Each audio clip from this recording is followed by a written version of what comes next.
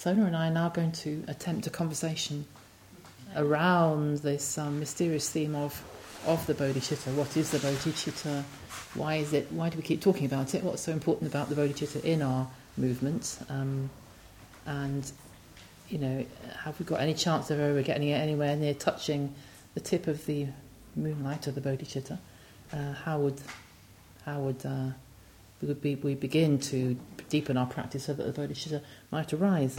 So I thought I'd just begin with mentioning a couple of, or just one really, definition. Well, it's something that Subhuti has recently, how he's recently defined the bodhicitta. He's talked about it as a suprapersonal force,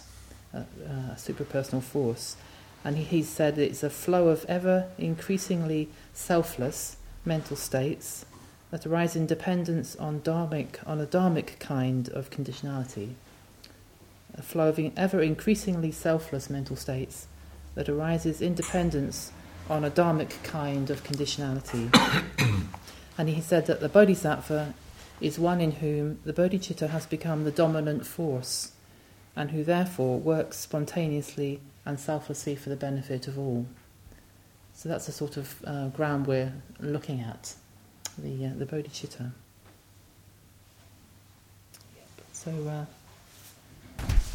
So diving right into the deep end then. Mm-hmm. So now maybe I'll just start off by asking you, so why do you think the bodhicitta is important to us in Triratna? What is it about this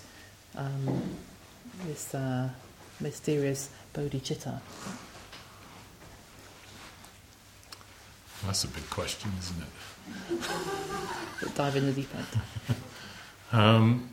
I suppose, perhaps I have to talk from my own personal view, because if you ask different people in Triratna, they might give all sorts of different answers. But I think there's some of the other questions we're going to be dealing with about whether the bodhicitta can arise in an individual, or is it necessary for it to arise in a group, and so on, are pertinent to this first question in a way. But I think the whole idea of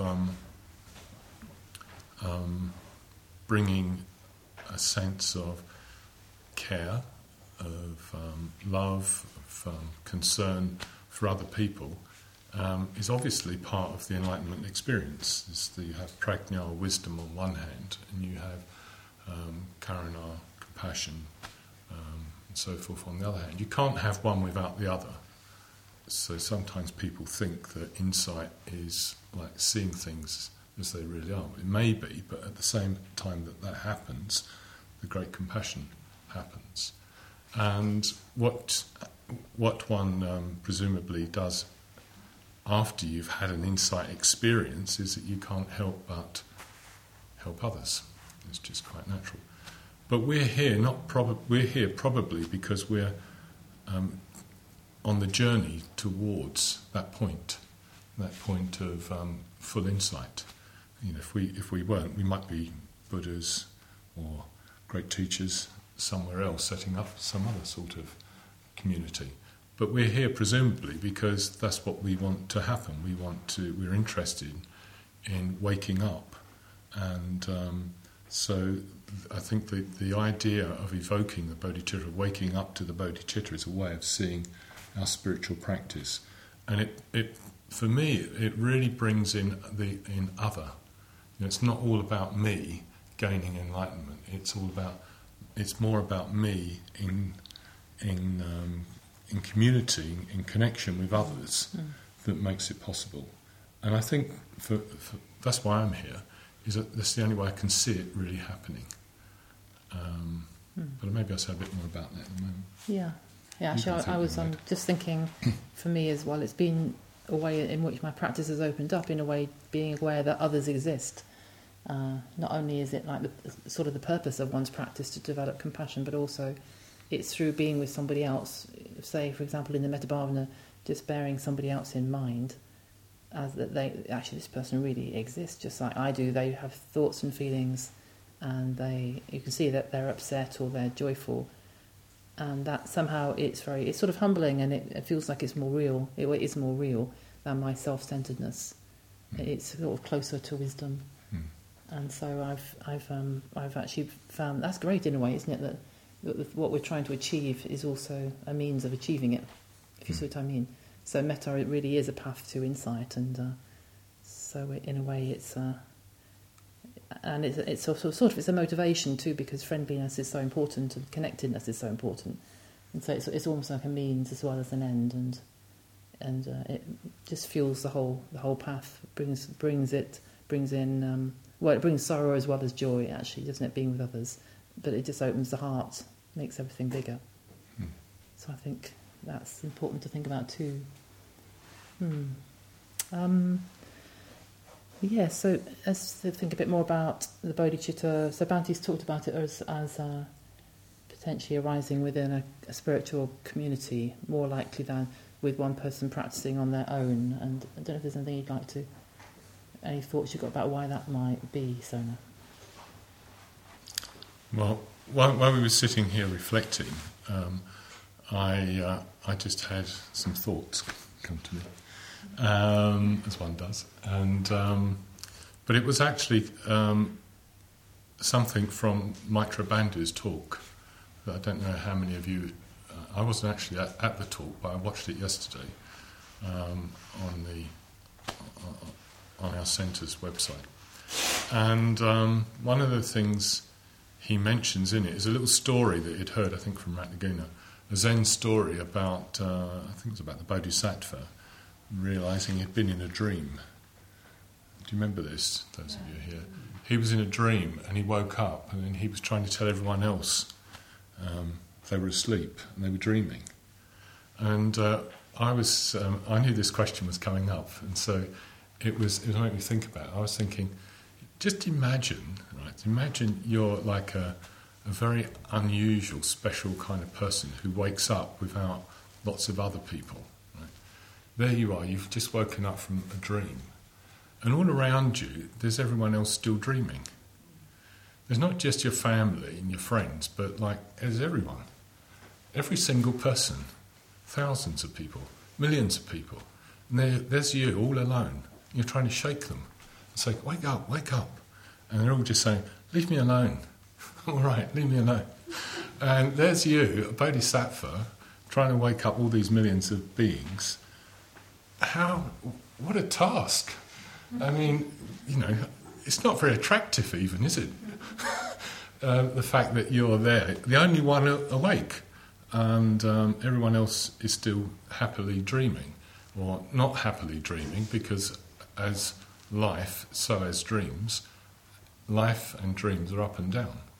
And we don't really know if we're dreaming or awake, but I think it's a useful metaphor. But if you imagine a group of us all making an effort, setting up the conditions, because we've kind of got to a point where we know we're dreaming, but we don't know how to wake ourselves from the dream. But we could perhaps say that we do know we're dreaming. Presumably that's why we're here, is because we want to wake up to reality. And we could then keep reminding each other that we're dreaming. Like, hey, you're falling back into your dream. Come back here. You're almost awake, but not quite. And we're doing this all together. And isn't that much more beautiful? That's such a more beautiful idea, isn't it? For me, even though someone described me recently as a lonely wolf. I think they meant lone wolf, but they were Swedish, so I could. Lonely wolf. But they called me a lonely wolf, and I thought that's quite nice, lonely wolf.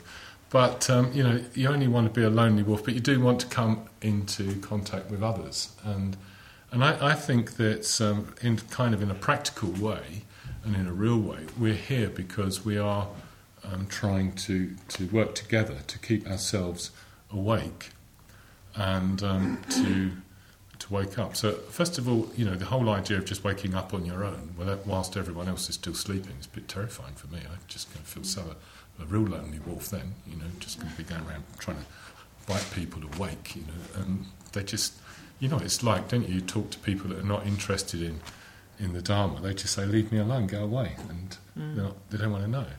But when you're with the Sangha, at least there's this sort of feeling that well, we do want to wake up. There is something we're missing out on important. But I would also like to mention something else that, well, this is a bit of a monologue, but just a couple of other things, and then I'll pass back to you. But Maitreya Bandhu said, he said there was a danger that we see insight, for instance, as a commodity. And I think there's a danger of seeing bodhicitta as a commodity. We talk about it as the bodhicitta, and if we're not careful, we can think of it as my bodhicitta, and we can kind of take possession of it. I tend to see the spiritual life and the dharmic processes as a bit more like gravity, a kind of regularity that we're trying to wake up to. We're trying to, you could say, if you were to compare it to gravity, it might not completely work. It's a bit like all the time we're pretending, we're dreaming that we're flying. Actually, the reality is we're stuck on the ground, unless we're in an aeroplane, but then it's sort of like ground anyway. And but we got this idea that gravity doesn't affect us. And it's a bit like when you kind of realise that there is gravity, you go with gravity, you don't resist it. And that's why sometimes lying down is so refreshing, because you're kind of not standing up. And, when you're standing up, you're constantly adjusting because gravity is pulling you down. But when you're lying down, you don't have to do anything. You can just lie there and let go into gravity. And I tend to see the spiritual, the Dharma regularities of the work in the universe as a kind of letting go into that spiritual force. I mean, even the word force is a little bit misleading, because it's a bit like, it's as though there is some sort of thing there. But if you think of it more like gravity, it's as though there is just a natural tendency for us to move in that direction. What we're doing most of the time is resisting it because we're happy with our dream. And we think if we can just fix the things in our dream, we'll be happy dreaming. We don't really then want to wake up. And that's when we really need people to wake us up, when we're happy, actually. When we're sad, of course we want to wake up from the dream because it's a nightmare. But when we're happy, that's when we often have to be reminded that we don't want to settle down. So we do need each other, and it is a danger of seeing the bodhicitta as a thing and sort of trying to grasp it as a commodity, because that's what the human mind does. It tries to take hold of and possess and make our own citta, even the bodhicitta, the idea of the bodhicitta. And what's so good about all this is that you can't do that. That's the whole message the whole time. It's like a lamp that's been lit, and the light is just going from one lamp to another lamp, and it's just light. And you could call it my light, but it's sort of just light. And you don't think of light as belonging to anything or anyone, do you? It just shines. And I like to think of the bodhicitta like that. Mm. Maybe you've got some things you'd like to comment on that. It's very beautiful. Yeah, and I was thinking lots of things during all of that, but when you were talking about dream, because I was thinking about how we inspire each other and how important that is. That we're actually we have inspiration, and maybe we have quite a deep feeling for going for refuge, but somehow we can lose it so easily, and it's almost like that is a dream. That's a sort of positive dream, or even a myth, and that it's so easy to. I guess sometimes we sort of lose the edge of it because we don't really take it seriously, and we don't do ourselves justice even by sort of we maybe have an urge to practice in some sort of way, and we maybe make a resolution, and then we sort of lose it. We lose the inspiration in it, lose the edge of it, and we don't do our dream justice, our myth justice. But then it probably is times when we're with other spiritual practitioners, particularly I think in a committee group, so maybe like a Dharma study group or a chapter, order chapter, or a GFR group, and you're sort of with people, they sort of know what your resolution was, and for example, and they might ask you how it's going. If we're on our own practicing, there's nobody who's going to ask us how that resolution is going, and somehow it's a bit awkward being asked about your resolution, isn't it? Because you sort of think, actually that resolution, you mean that one that I made yesterday or last week or whatever it was, and well, they're asking you because your friends are asking you, because they want the best for you. They're encouraged. They're not just being critical and saying, "Oh yeah, there you go again. losing your that resolution. They're actually they're lifting you up somehow and encouraging you and giving you a bit of energy to maybe rediscover what was important to you and why you decided to do that. There's just such a lot about I think practicing and maybe having a committed group of people that's I've found really uplifting and just reminds me and helps keep me going.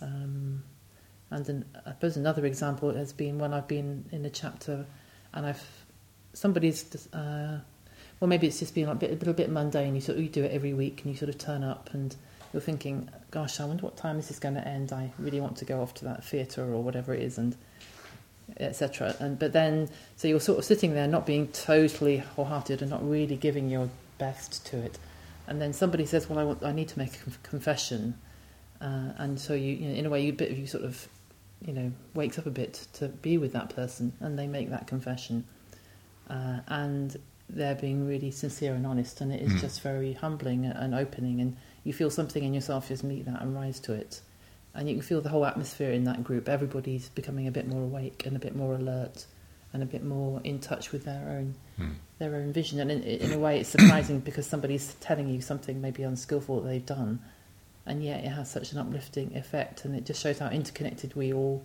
are really, or can be, in our practice if we share something very sincerely and openly with each other like that. And I think those have been some of my experiences of something like the Bodhicitta in a sense. I'm so sure it's a glimpse of the Bodhicitta, a sort of purity of aspiration that's felt collectively at that moment, and I imagine all of us have perhaps felt moments like that in shared with one-to-one or with a group of people, just when we feel the purity of our wish to open to the highest in ourselves perhaps, or to something a bit more true or sincere or authentic. It's very, very beautiful, and there's this sort of just maybe a quiet sense of sharing that with other people. That sort of experience. I don't know. I think maybe it brings it a little bit more down to earth, but there's a very beautiful sort of down to earth quality that. It's often talked about as arising in really big situations too, like I suppose another experience I've had has been in an enormous pujas on order conventions. Maybe you've got 600 order members, and you just don't know them, don't know those people, but there's a few people that you know. There's this very strong sense of something shared, a very strong momentum of focus towards the Buddha, the Three Jewels, sort of respect and love for Bhante, or whatever it is. That is there's a very powerful cohesion that goes far beyond the differences. Maybe that's part of it. A sort of connectedness to vision, that just differences between people just can drop away, and therefore maybe our self-reference drops away in a sense, because self-reference has so much to do with perceiving ourselves as different to others and special and separate and sometimes right and sometimes wrong, likes, dislikes. But in the midst of something much bigger, that can drop away, can't it? And that's a very beautiful thing. Maybe you'd like to share. Well, I was looking at the next couple of questions, and I kind of think you've been answering those. Which ones? Conditions? What might it look like? And what's the next one? What might it... have you had any experiences? Yeah, I was going into that with you. So I think in a way that you've been talking a bit about that, of what it might be like. And I could relate, say something in a similar vein, that I tend to think of it as that experience, that example you gave, where maybe you want to go to the theatre, so you had your idea of reality for the evening. Your idea was going to be going to the theatre, maybe meeting a friend, you're going to watch a play, and you're going to have a very pleasant time. But someone comes up to you and they have a need. It could be a confession, it could be just they need someone to talk to because they're in a little bit of a state, and you recognise that person needs your help, and you can give them that help. And maybe it's just they need that comfort, or they just need an ear, to someone to talk to.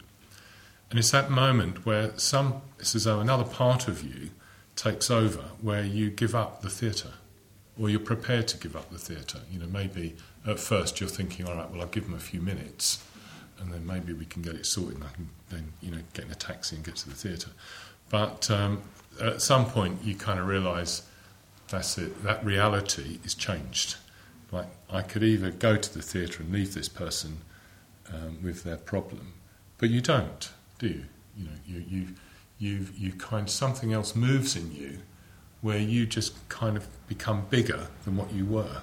Like, your interests become less important. Obviously, if you're going to meet a friend at the theatre and they're going to worry about you, you've got to sort that out. But if it was just a simple case if you were going to go there on your own or something, and you could let go of that, and it's where you don't even sort of like, at first, this is my experience when you talk about it, my experience is there's a resistance to do it, like, because I want the reality that I thought was going to happen. But now that there's a new reality coming in, and at some point you let go. And when you let go, it's easy. You just, like, the theatre's gone, and now you're responding to this person. And you kind of forget about yourself, don't you, in that moment where you're really listening, with kind of deep listening. You're not trying to solve that person's problems. You're just allowing them to talk and express and be in communication with you. And I would say that is the Dharma, the bodhicitta, these processes at work. It's as though one is being transformed by a different kind of process that's going on within you, and it can feel like, sometimes it can feel like a force from outside. As Subhuti describes, well, he doesn't describe, he interviewed Bhante, and Bhante described how he was often sort of kind of taken over by a supra-personal force, when Dr. Ambedkar died, and there are other occasions where he just did what needed to be done. And he said it was as though it wasn't him who was doing it. And sometimes if you're giving talks on the Dharma, you actually feel that. Even if you're talking to a friend, you don't have to be standing in front of a class. But you sometimes wonder where things come from. You think, why did I say that? I never thought that before. And it's as though some sort of new thing has come into being and just gets expressed through you. It's as though one is quite happily being taken over by something. And I suspect we've all had that experience, and we can sort of make it such a big thing, like, it'd be wonderful to have that experience. But I'm sure we've all had that experience for moments. But probably what we haven't had is it for a continuum, where it just goes on and on. Like, if you can imagine always being like that, where you do things for yourself, of course, you need to. But more and more, you're less bothered about dropping some of the things that you were going to do because you see the needs of others. And as human beings, you do have to satisfy the human needs that you have to stay alive, to stay healthy, and so on. So you have to factor all those things in to be of service to others. So I think it's kind of what it's like, really, is that, and you don't do that on your own, do you? I can't think of. I could see maybe that the garden needed clearing, but that's because the garden belonged to someone. Or sometimes I can see something in nature needs looking after. But in the back of my mind, there are people somehow. It's not just about, or life. I'm caring about life, really. It could be birds and insects and so on. So you're kind of protecting things. And you just do these things because you care. And there's a difference between that and what Maitreya Bandhu mentioned, this thing about, was it called sentimental emotion? Yeah. So you're not doing it for approbation, you're not doing it for people to give you the feedback, oh, that was a good job you did, picking up the litter in the woods and things. When I saw you did that, that was really good. You just pick up the litter because it could be damaging to the wildlife. And for no other reason. It's sort of, that's what's moving you. So I think on the one hand, one shouldn't see these things as being too far away, but to have an experience of it as it's continually happening, that's probably a bit beyond our imagination even, let alone thinking it can happen in 3 years, as much as Bandhu did when he was young. Yeah. What about your experiences? Yeah, I think I mentioned a couple earlier on. I was just thinking about that, about the Bhante talking about the path of regular steps, and that probably in a way if we do continually practice on the spiritual path, we do become more integrated and more able to know ourselves, don't we? And there's more deeper metta for ourselves, which in a way is the same as sort of metta for life, isn't it? And so we get these flashes of times when we're less self-referential and able to really let go in that way, and perhaps they become more and more part of us. Maybe they're not so unusual, like they're really, perhaps when we have a real unselfish moment, it comes and it goes again, but actually there's something a little bit deeper that's changed by that, and that deeper sort of reservoir of I don't know, of a sort of more fulfilled self that hasn't got to insist on itself. Maybe that can just get more and more a bit stronger, and gradually becomes, I guess, over time that becomes the sort of decisive aspect. That's as we become more secure, I suppose, in our beings. And yeah, remember, it's always been very helpful that Bhante's talked about in the Bodhisattva ideal. It's not self, it's not others as opposed to self. There's a sense in which we don't sort of treat ourselves badly because we're looking after others. It's a bit like this. So it's a real metta towards ourselves as equally living beings as others that the Bodhicitta is about. It's not about sort of putting ourselves down, is it, or aside or anything. No. It's making sure that we satisfy those natural needs in life of having, someone we can talk to when we need to, and food, oxygen, all the natural things, all the psychological things, emotional things. We need all these things to function. Otherwise, we probably are doing things more through sentimental emotion.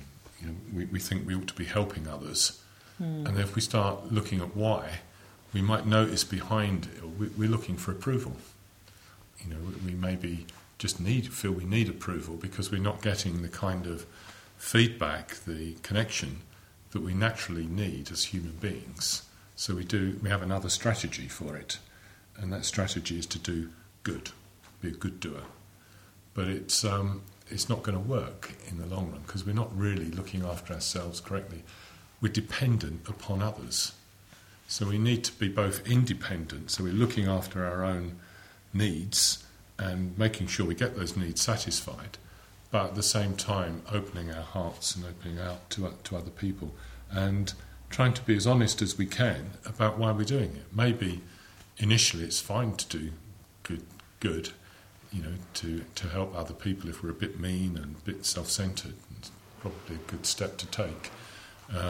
But one wouldn't want to do it too long because you could just get lost in being a good doer, a helper of others. But actually, at the end, it's very conditional. It's very conditional on people giving us the right feedback. Otherwise, we get resentful, don't we? We're always helping people. No one praises us. We can tend to feel, a bit resentful for the fact that people don't give us the right feedback. They don't notice they don't pay us enough money. That's why sometimes people have problems with wages, because wages are seen as a way of being shown appreciation. It's not that we need so much money, but often, if we don't get the kind of level of money that we expect for the sort of work we're doing, we feel we're not being appreciated. And so it's a kind of a whole load of... we're very, very dependent upon all those conditions. Whereas what we're talking about really is just being able to get ourselves in a good state, find our own support and so on, making sure we know what we need. And as we know what we need, we also know what other people need, because we're no different from others. We notice what our needs are, and we know other people have got those needs, and we can help them to wake up to those needs and find them. Do you think we should move on to some of these other questions? Yes, let's do that, shall we? Yes. So we may not cope with all the questions. So we're looking at the next whole series about the conditions that give rise to the bodhicitta. So, yes, do you want to say something about what those conditions might be, Sona? Shall I give you a clue by reading this line here? Yeah, so Subhuti and Bhante have talked about intensity. So intensity of what, though? Intensity of practice. What does intensity mean here in terms of creating conditions for the bodhicitta to arise? Okay, I could ask you some questions here. Uh-oh.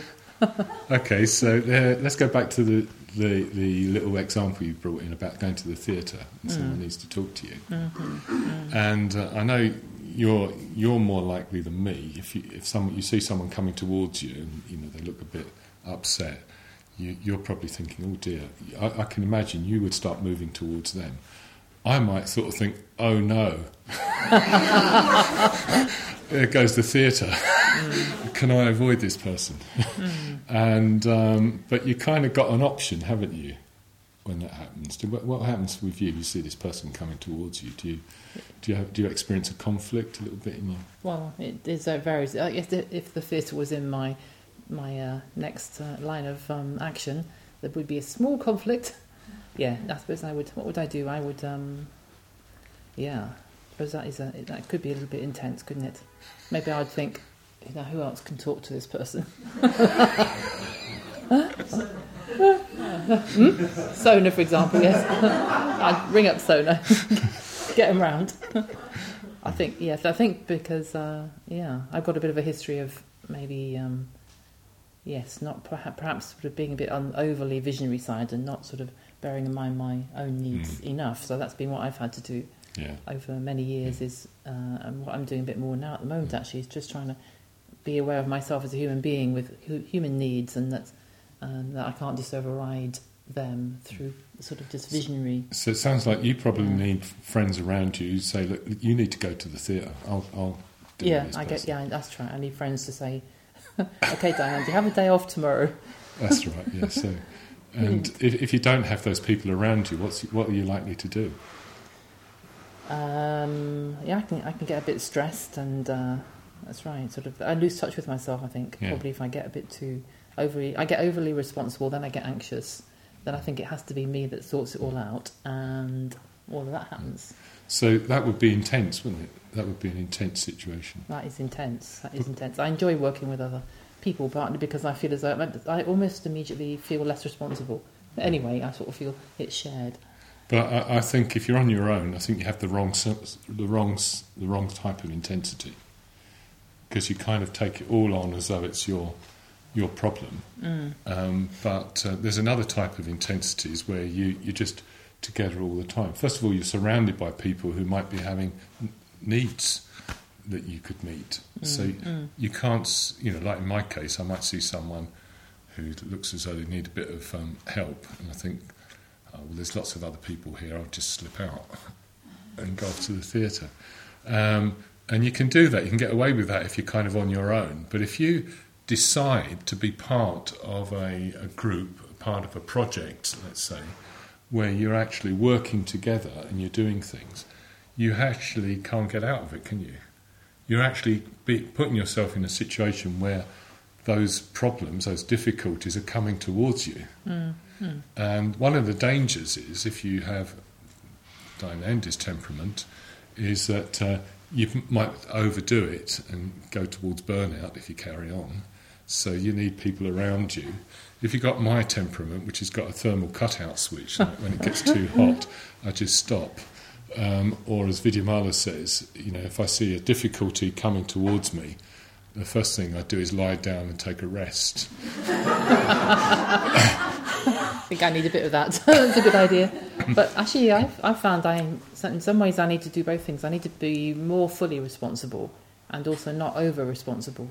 So I've noticed, like, being Mitch convener now as well, it's like obvious to me that, and in terms of befriending people over the years as well, I've noticed a tendency to think I have to solve this, or that they're suffering.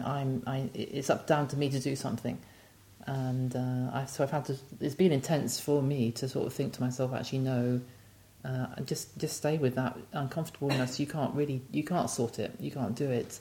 It's their life. So that's been I suppose that's a sort of wisdom, isn't it? Or just trying to really.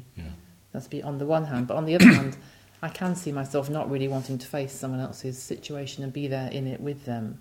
And in a way, I suppose it's that sort of rescuing thing, which is a way of avoiding really being with somebody, isn't it, as well? So something about really taking responsibility is actually just really being with somebody, and not evading my experience, my pain in relation to their pain, trying to stay with my pain, my discomfort or sadness at their situation. And in a way, so that's being really responsible, I think. And then seeing what arises between us. And not trying to, because I'll get all these strategies and plans and stuff, and that sort of sorts them out, and then I think, oh, they're fine, I can go off now. But actually, it's not to do with them being sorted, is it? It's more to do with the two of us, and if it is the two of us or the group of us, and what arises from just being with it. I think we're just being with that situation. Good. Oh, I feel approbation now.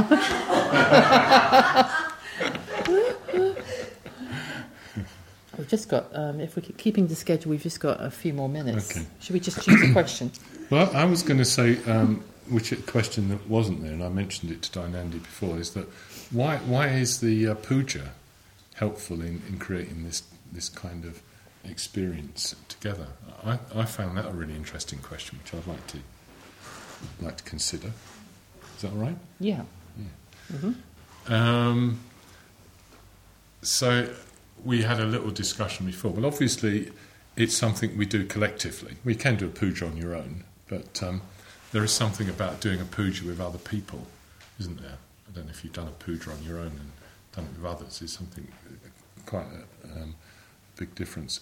And if you do it with like lots of other people, and you're all very focused and tuned in, you kind of become sensitive to something that's more than the parts. Many years ago, I was at Guru Loka on an ordination course, and there we had Vipula Kirti there, who's a choir master, and he formed a little choir and got us singing. And I've never sung before in a choir, but I like singing. And I had an experience while we were singing some Tallis. I mean, it took a lot of practice to get this experience, but at some point there was this feeling that I was in touch with something that was more than the sum of the parts. And this is how Bhante has described the bodhicitta in a way, or the Dharma. It's as though something comes into being that is more than the sum of the parts of what's going on. Something new has come into being. And when you do a puja and you create the right conditions, it doesn't always work, just as when you're singing, it doesn't always feel like this experience of something greater than the parts comes about. But when you practice and you do it enough, you can have that effect, as though you're in touch with something which is mysterious, indescribable, and it's not even a thing, but it is part of your experience, where you're both aware of yourself, you're aware of others, you're aware of the words you're saying, the atmosphere, the heat, the cold, all those things. And in addition, you're aware of something else that's going on. And I think the puja is an excellent way, a situation for creating this. Why? Because it's kind of non-rational. You're not sitting there thinking about all the words you're saying. It's poetry, you're getting up, making offerings, you're chanting. It's evoking your imagination. It's as though a whole new faculty, which we don't often use and which is so undervalued in our society, is being allowed or being supported to open up. And as we develop this faculty, so we kind of wake up, at least we become more aware that we're dreaming and that we have choices in our dreams. I don't know if you ever dream like this, where you realise you've got ethical choices. Do you ever do that? You know, where you're just about to shoot someone because you think that'd be the easiest way. You know, if someone's bothering you, think, I'll just shoot them and that will be the end of it. But then I have those dreams, and I think if I just shoot them, that'd be over. Then I think, well, that'd be unethical, and I can't shoot people, so I have to then replay the dream, not shooting them. I have those sort of dreams, but maybe I'm more awake than most people. But, you know, so but you can have these dreams, and And it's a bit like that, I think, when you're doing the puja, when you're becoming more aware of something that's greater. And so it's difficult for many people in the West, I think, to do puja. It's easier in the East, and you see people in India, they just have a natural capacity for feel devotion towards things. But I think we've overvalued so much our critical faculty, our rational faculty. We don't even know how to switch it off. And it's not that it's a bad thing, it's a good thing, but it's kind of overworked. And we don't know how to switch on the other faculties, particularly imagination. And we can be quite emotional, obviously. We all know how easy it is to be emotional. But actually to feel something of a deeper nature, to contact something on a deeper level is more difficult. So I think the puja is so undervalued, and so it's so difficult for many people in the West.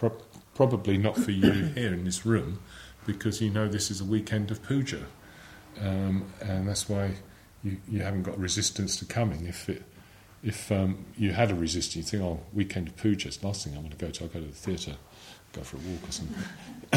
So, but that's why I think it's quite interesting actually to think of that, and to think of all the things that we do collectively as being kind of having this experience of being like in a choir or an orchestra, where we're all playing together, we're all playing our little part in a work of music.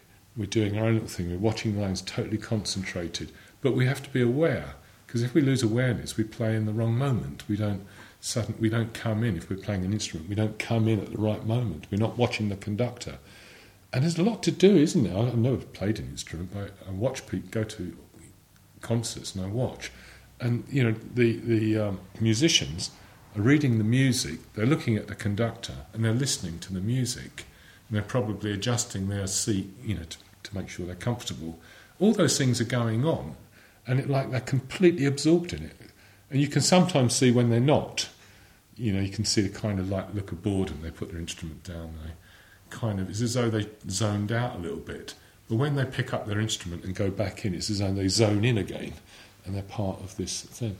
And it's not just puja. I think working together, creating projects together, they're all just examples of shared experience that we can have, and that is where the bodhicitta is really most likely to emerge. And I just end maybe by thinking that these shared experiences of working together, being together in pujas and teams and meditations, retreats, whatever, it's us as individuals being part of a collective situation, isn't it? And so that's really crucial that we're being as individual, as totally individual. I think that's one of the really amazing things that when Bhante talks about the spiritual community, a real spiritual community consists of people who are, the more individual we are, the more able we are to be truly collective, something like that.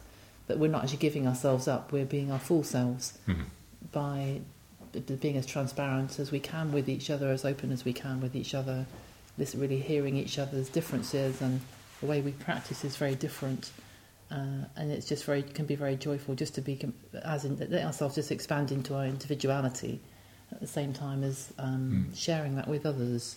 And I guess that is the collective. That's in a way that's the vision for the spiritual community, is true individuality within that sense of shared understanding and shared vision,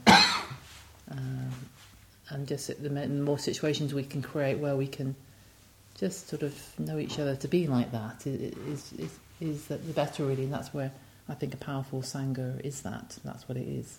Like that. Yes. The Sangha is just completely inspiring. I suppose I was thinking actually, anyway, that was just a little thought I had, that perhaps because I can get a bit bored during pujas, but actually, little admission. But the Sangha of Vastus, I'm very inspired by the Sangha of Vastus, which we've studied during the week. And actually, those generosity, kindly speech, beneficial action, exemplification. If I thought of practicing them during a puja, I'd probably feel more engaged, and I could be generous. I could really be here, and I could just to be really aware of my speech, I think I need something like that to help me engage sometimes with the puja, because I can get a bit overly rational and cut off probably. The press has come. Yeah, so anyway, let's bring our conversation to an end. Thank you, Sona. Thank you. Very, very much. And Andy. Yeah.